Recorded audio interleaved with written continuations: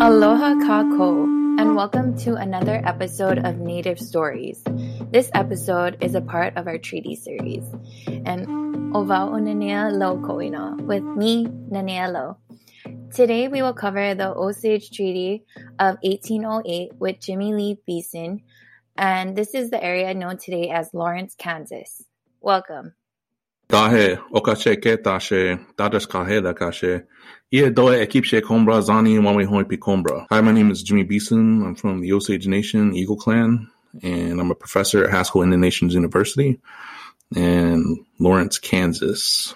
Mahalo for coming on. The first treaty that the Wajaji people, or Osage people, signed was the Treaty of 1808, and that was signed between around 125 Osage men, and by signed, really they just made a mark, like an X, along with 4 U.S. representatives, and there were 7 witnesses who all signed this treaty.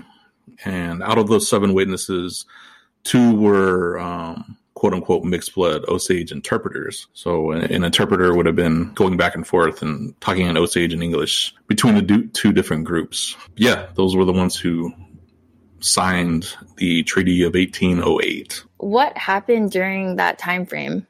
So around this time, there was the so-called Louisiana Purchase, where the United States government was trying to expand its colonial empire out west, and they purchased the Louisiana Territory from France, who claimed ownership over a vast swath of land that stretched from Louisiana to the north, up through the mid-continent to Montana, or what we know now as Montana.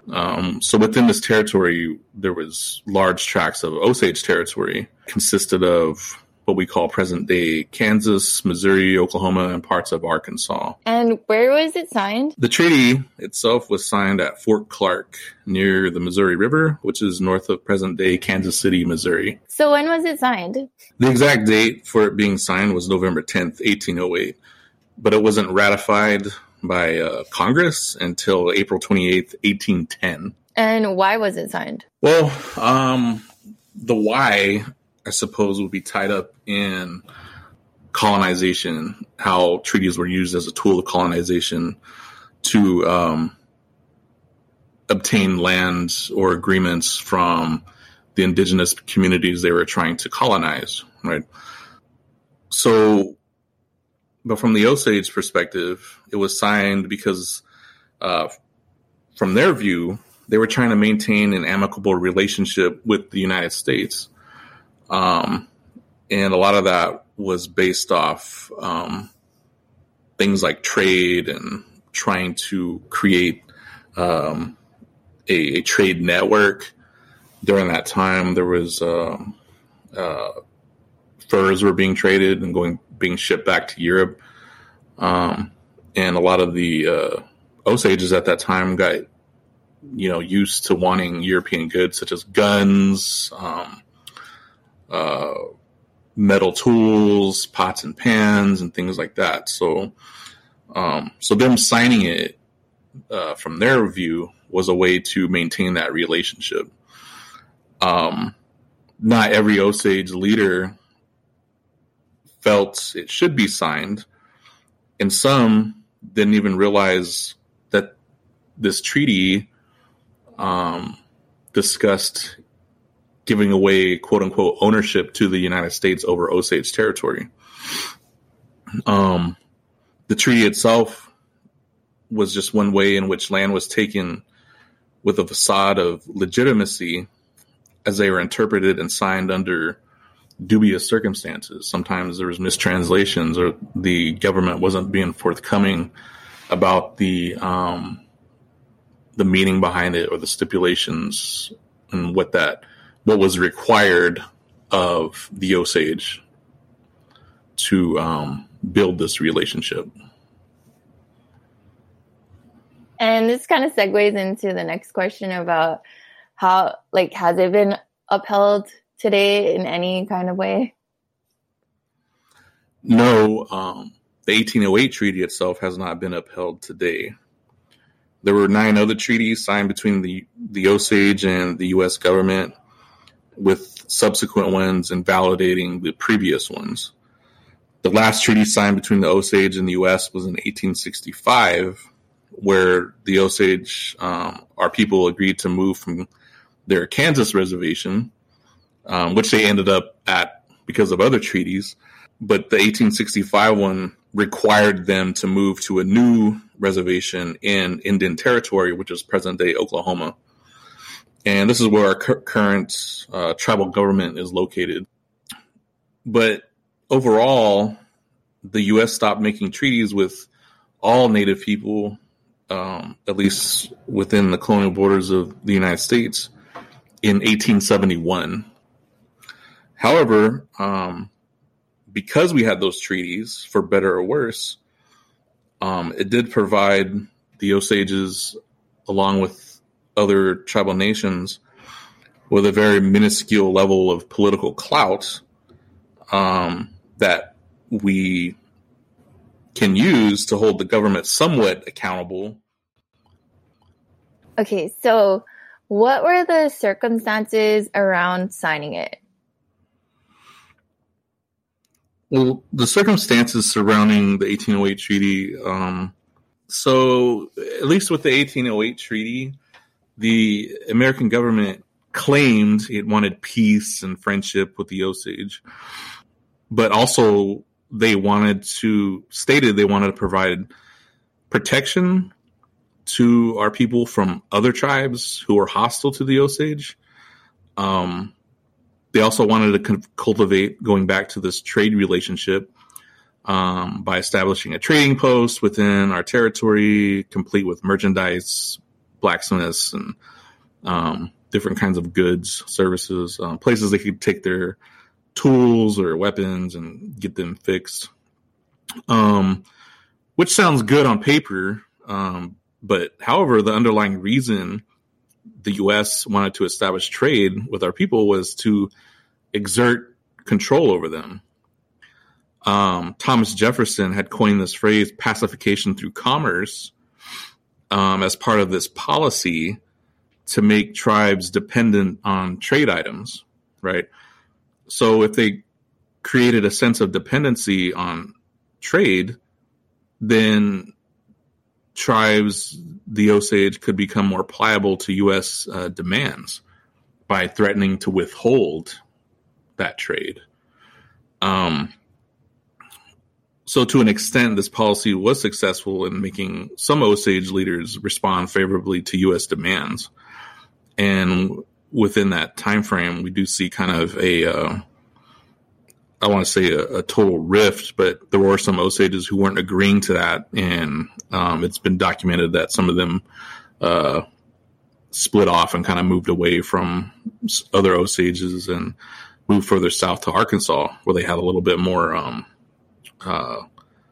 autonomy, and without having white European American traders, meddling in their affairs and holding trade over their head.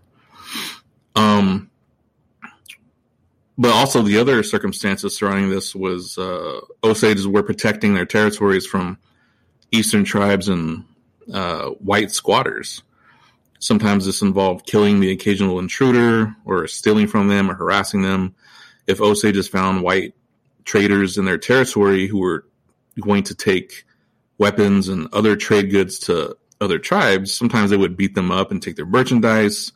In one example, a white man who was a trader was stripped, whipped, and forced to walk naked back to his settlement. And other times they might just get killed. And that was just how they conducted their policy and how they controlled their territories. So the fact the U.S. was boasting about providing protection to the Osage in the 1808 treaty, when they couldn't even protect their own citizens, kind of reveals how weak their proclaimed magnanimity was. The Osages also fought with other tribes from the east who were pressing into their territory because they were trying to evade American colonization. One thing that is left out of the 1808 treaty is the fact that Thomas Jefferson, along with Meriwether Lewis and William Clark, encouraged hostility toward the Osages, using Eastern tribes as a kind of paramilitary force acting on behalf of U.S. interests. Indian removal policies forced tribes in the East and Southeast to move west directly into Osage territory.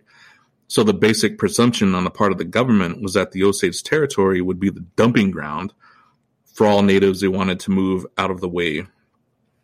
So in pursuing this policy, the United States was basically killing two birds with one stone. One, remove Eastern tribes across the Mississippi to the west and subdue the Osage. In some of Thomas Jefferson's writings, he indicates how they wanted to stay cautious of having to deal with the Osages militarily, because he talked about how, they were very powerful in that area that they were hoping to take over. So militarily speaking, the U.S. wasn't in a position to fight the Osage along with some of the other tribes in the area, like the Sac and Fox. And so the next best thing would be to use the tribes they were forcing from the East to accomplish these goals, So essentially, Osage territory became Indian territory. And so those were some of the circumstances surrounding the signing of this treaty, which, when you kind of read it at face value, it sounds kind of like the United States is wanting to develop this relationship and trying to act benevolent, but really they had this hidden agenda. And to what level the Osage knew about the Americans using other tribes to attack them or, to get them to submit to U.S. demands is we don't really know, although some of the literature indicates that they had some idea about it. So, like I said in the beginning, you're sharing on one of several treaties that had taken place. And next week, we're going to be sharing another. Can you just briefly say what that treaty is? Yeah, I wanted to discuss the 1865 treaty, the one that compelled Osages to move from their Kansas reservation to Oklahoma, and the circumstances surrounding that one, because I think that one is also key in terms of it leading to our current place in within the colonial state of Oklahoma. It was the last one that they signed to. Sounds good. So everybody stay tuned, and for the next week's episode for the treaty series. Thank you. If you've enjoyed this episode of Native Stories, please consider leaving a review on any podcast application that you're listening on. Reviews helps us to get new listeners, grows the show, and helps us to keep putting out new content that you enjoy. Peace.